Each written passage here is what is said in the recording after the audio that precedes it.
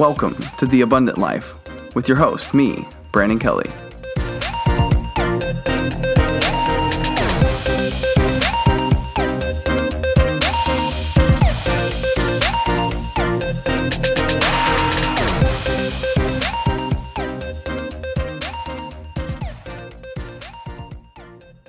Welcome to episode 10 of The Abundant Life. So excited that you have joined me for the next 15 minutes as we dive into the book of John and find out what has happened with this Samaritan woman. If you've been with me since at least last week, we looked at the encounter that Jesus had with a Samaritan woman, and we stopped in the middle of it just because it's such a long passage that we just had to break it down into two. And I don't like doing that, but we did.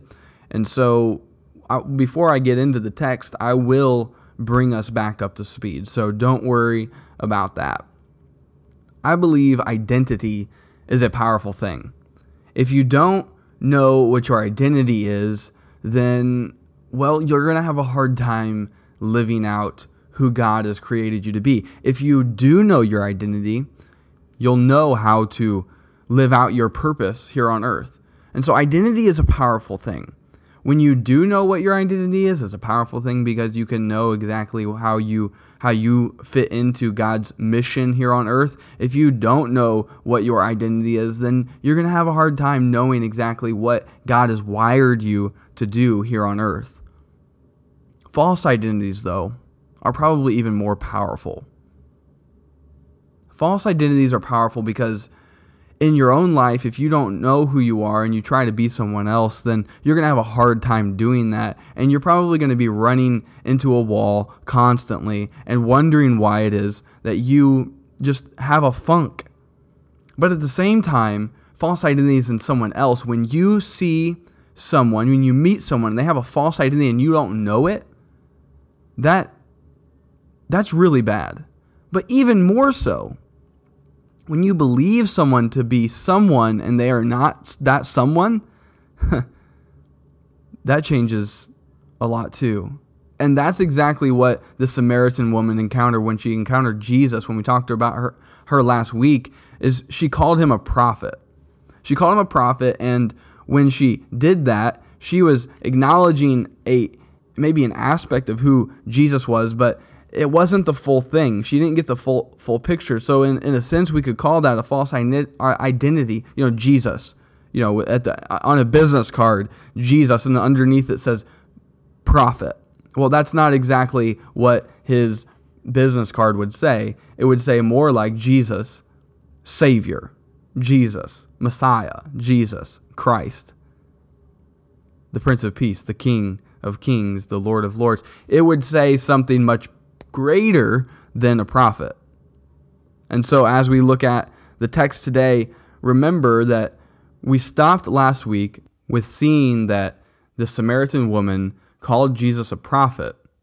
And we talked about how important it is to know the real Jesus.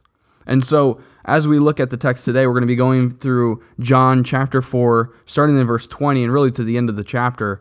But this is a large text, even though we've broken it down into halves. Just remember that she has already called him a prophet, and yet Jesus points her to who she's expecting, because she acknowledges that she's expecting and waiting for the Messiah to come and to deliver her and to deliver everyone else. So this is where we come into this text. John chapter 4, starting in verse 20, this is what it says. Our fathers worshipped on this mountain, but you say," this is her still talking to Jesus, "on this mountain, but you say that in Jerusalem is the place where people ought to worship." Jesus said to her, "Woman, believe me, the hour is coming when neither on this mountain nor in Jerusalem will you worship the Father. You worship what you do not know, we worship what we know, for salvation is from the Jews. But the hour is coming, and is now here, when the true worshipers will worship the Father in spirit and truth. For the Father is seeking such people to worship him. God is spirit, and those who worship him must worship in spirit and truth." The woman said to him, "I know the Messiah is coming, he who is called Christ. When he comes, he will tell us all things." Jesus said to her, "I who speak to you am he." Verse 27, just then his disciples came back. They marveled that he was talking with a woman, but no one said, "What do you seek?" or "Why are you talking with her?"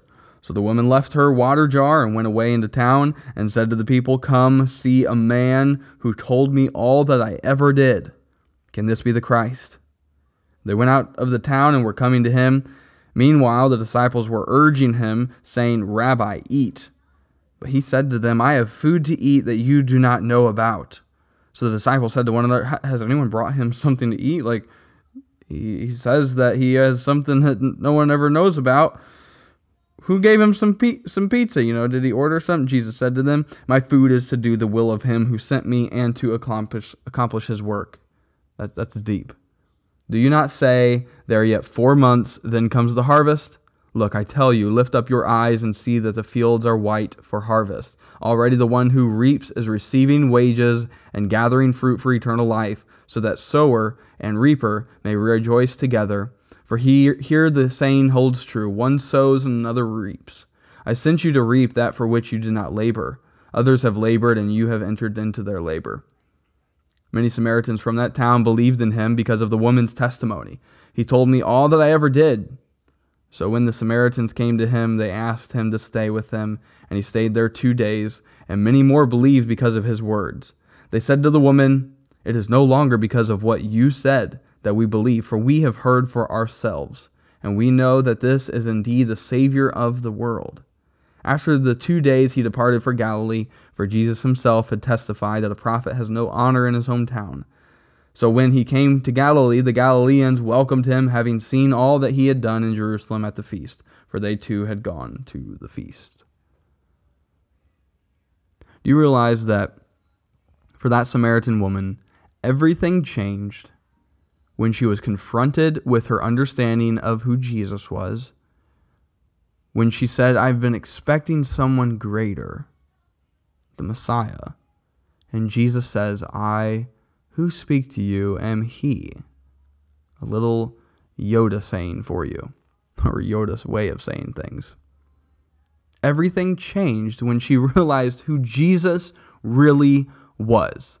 When Jesus Christ, Jesus Messiah, Jesus Savior became a reality to her, everything changed. It wasn't any longer that she was talking to a prophet, someone who actually knew some things about her, but she ran the town when she found out that Jesus, the man she was talking to, was not just a prophet, but he was the Messiah, that he was the one to come, and that he was the one who was going to deliver them to something new. And so when she encountered Jesus, she ran to others, and people believed because of her testimony. And then when they had an interaction with Jesus, they went from interaction, and then she went from interaction to invitation, and then they sat at the feet of Jesus and learned from him for 2 days.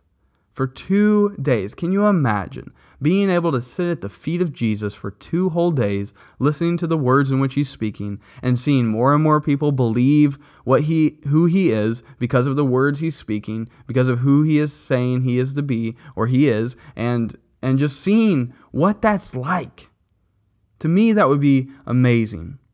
But when she was confronted with her false identity understanding of who Jesus was, everything changed. So I have to ask, for us,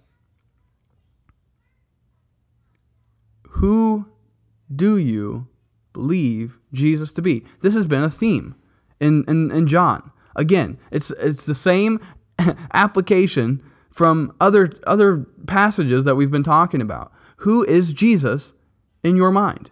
Are you interacting with a prophet, or are you interacting with the Messiah? And who do you believe the Messiah to be? Because here's the interesting thing about the Jews and their understanding of the Messiah in the first century. They believed that he was going to be a political leader who was going to rise up, get them away from Roman oppression, to rise them up to the status of kingdom, and for them to be a powerful nation again. And that's how the Messiah was going to deliver them. He wasn't going to deliver them in a way that he came to deliver them, to save them from their sins. That's not what they were expecting, but that's what they got. Jesus brought something to them greater than what they were already expecting. So, you see, Messiah means that you were delivered no matter your past. This Samaritan woman had quite a past. She had been married and divorced about 5 times and was living with a man currently. She was living in sin. And yet when she found out that the Messiah had come, she didn't question whether or not she would be accepted by him. She ran to others and told them about who he is. Messiah means that you are delivered no matter your past. So, what is your past? Is your past holding you back from meeting the Messiah? If you were having an interaction with Jesus and he identified the sins in your life, would you run? Would you run away? Would you run and tell others about him and come back to him? What would your reaction be? Because I know a lot of people have a hard time getting past their past. And it's a tragedy because oftentimes this idea of a false identity, an understanding of who you are, creates in you and in your relationship with God a barrier that you cannot get by unless you change the way you understand you to be. Here's the thing. If you believe that you are too bad to have an interaction with Jesus and to have him accept you, then you are mistaken. Because we all need to encounter the real Jesus. Because when we encounter the real Jesus, the one who, no matter what our past is, no matter what our present is, he will change our future. That's the thing with Jesus. He would always preach truth, but he would always go to the person first and minister to them. Yes, you have done this. In other places, he said, go and sin no more. He called out her sin, but that didn't keep him from accepting her. So here's the theme I see in this passage. Encounter, invite, time. You have an encounter with Jesus. You go invite others to have an encounter with him as well. And you spend all together with him. You spend some time with him. Community is so important. You have an encounter with Jesus, you invite other people to come and join you, and then you spend time with Jesus.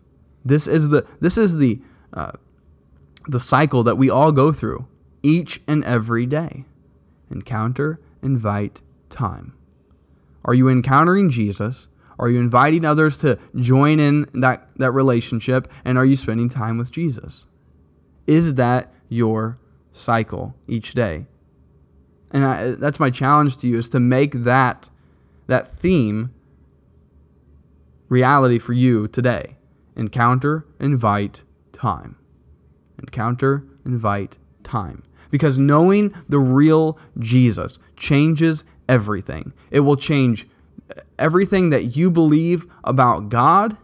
It will change everything you believe about yourself. Because no longer do you see yourself as too bad, as too unworthy. You are those things. However, Jesus, this is the thing, Jesus is greater than your badness, and he's greater than your unworthiness, because he is greater than good, and he is more worthy than worthy. He is greater than we can even describe, and Jesus can change everything about you and change everything in you. He can change your heart. So come to him with everything you have, holding nothing back, because he knows your past already. He knows your present already. And yet, this is the crazy thing. He's willing to accept you still. But he requires everything from you. He requires you to not hold anything back from him, for you to give him your whole life. You think that Samaritan woman continued in the sin she was living in? I doubt it. I doubt it. Maybe she had some slip-ups. But folks, she encountered the real Jesus. And we need to as well, every single day. Hey, thanks so much for joining me on episode 10 of The Abundant Life. I've had fun. I hope you've had fun. I hope it's been a blessing to you. If it has, would you go on to iTunes and leave a rating and a review? You can also do that on Stitcher. That would be awesome because it will help this podcast get in front of more people so that they can begin to live the abundant life that Jesus brings us. I would so appreciate that. Also, you can subscribe on my website, brandonkelly.org. I have just released a 4-week audio course plus daily devotional that covers all in all 28 days worth of content, and it is a huge value, and it's free. All you have to do is go to brandonkelly.org/free, and then just click the red button at the bottom, and that will put you signed up, and I will send that link to you for the course straight to your email. Get signed up. Do it. It's going to be awesome. Have a great week.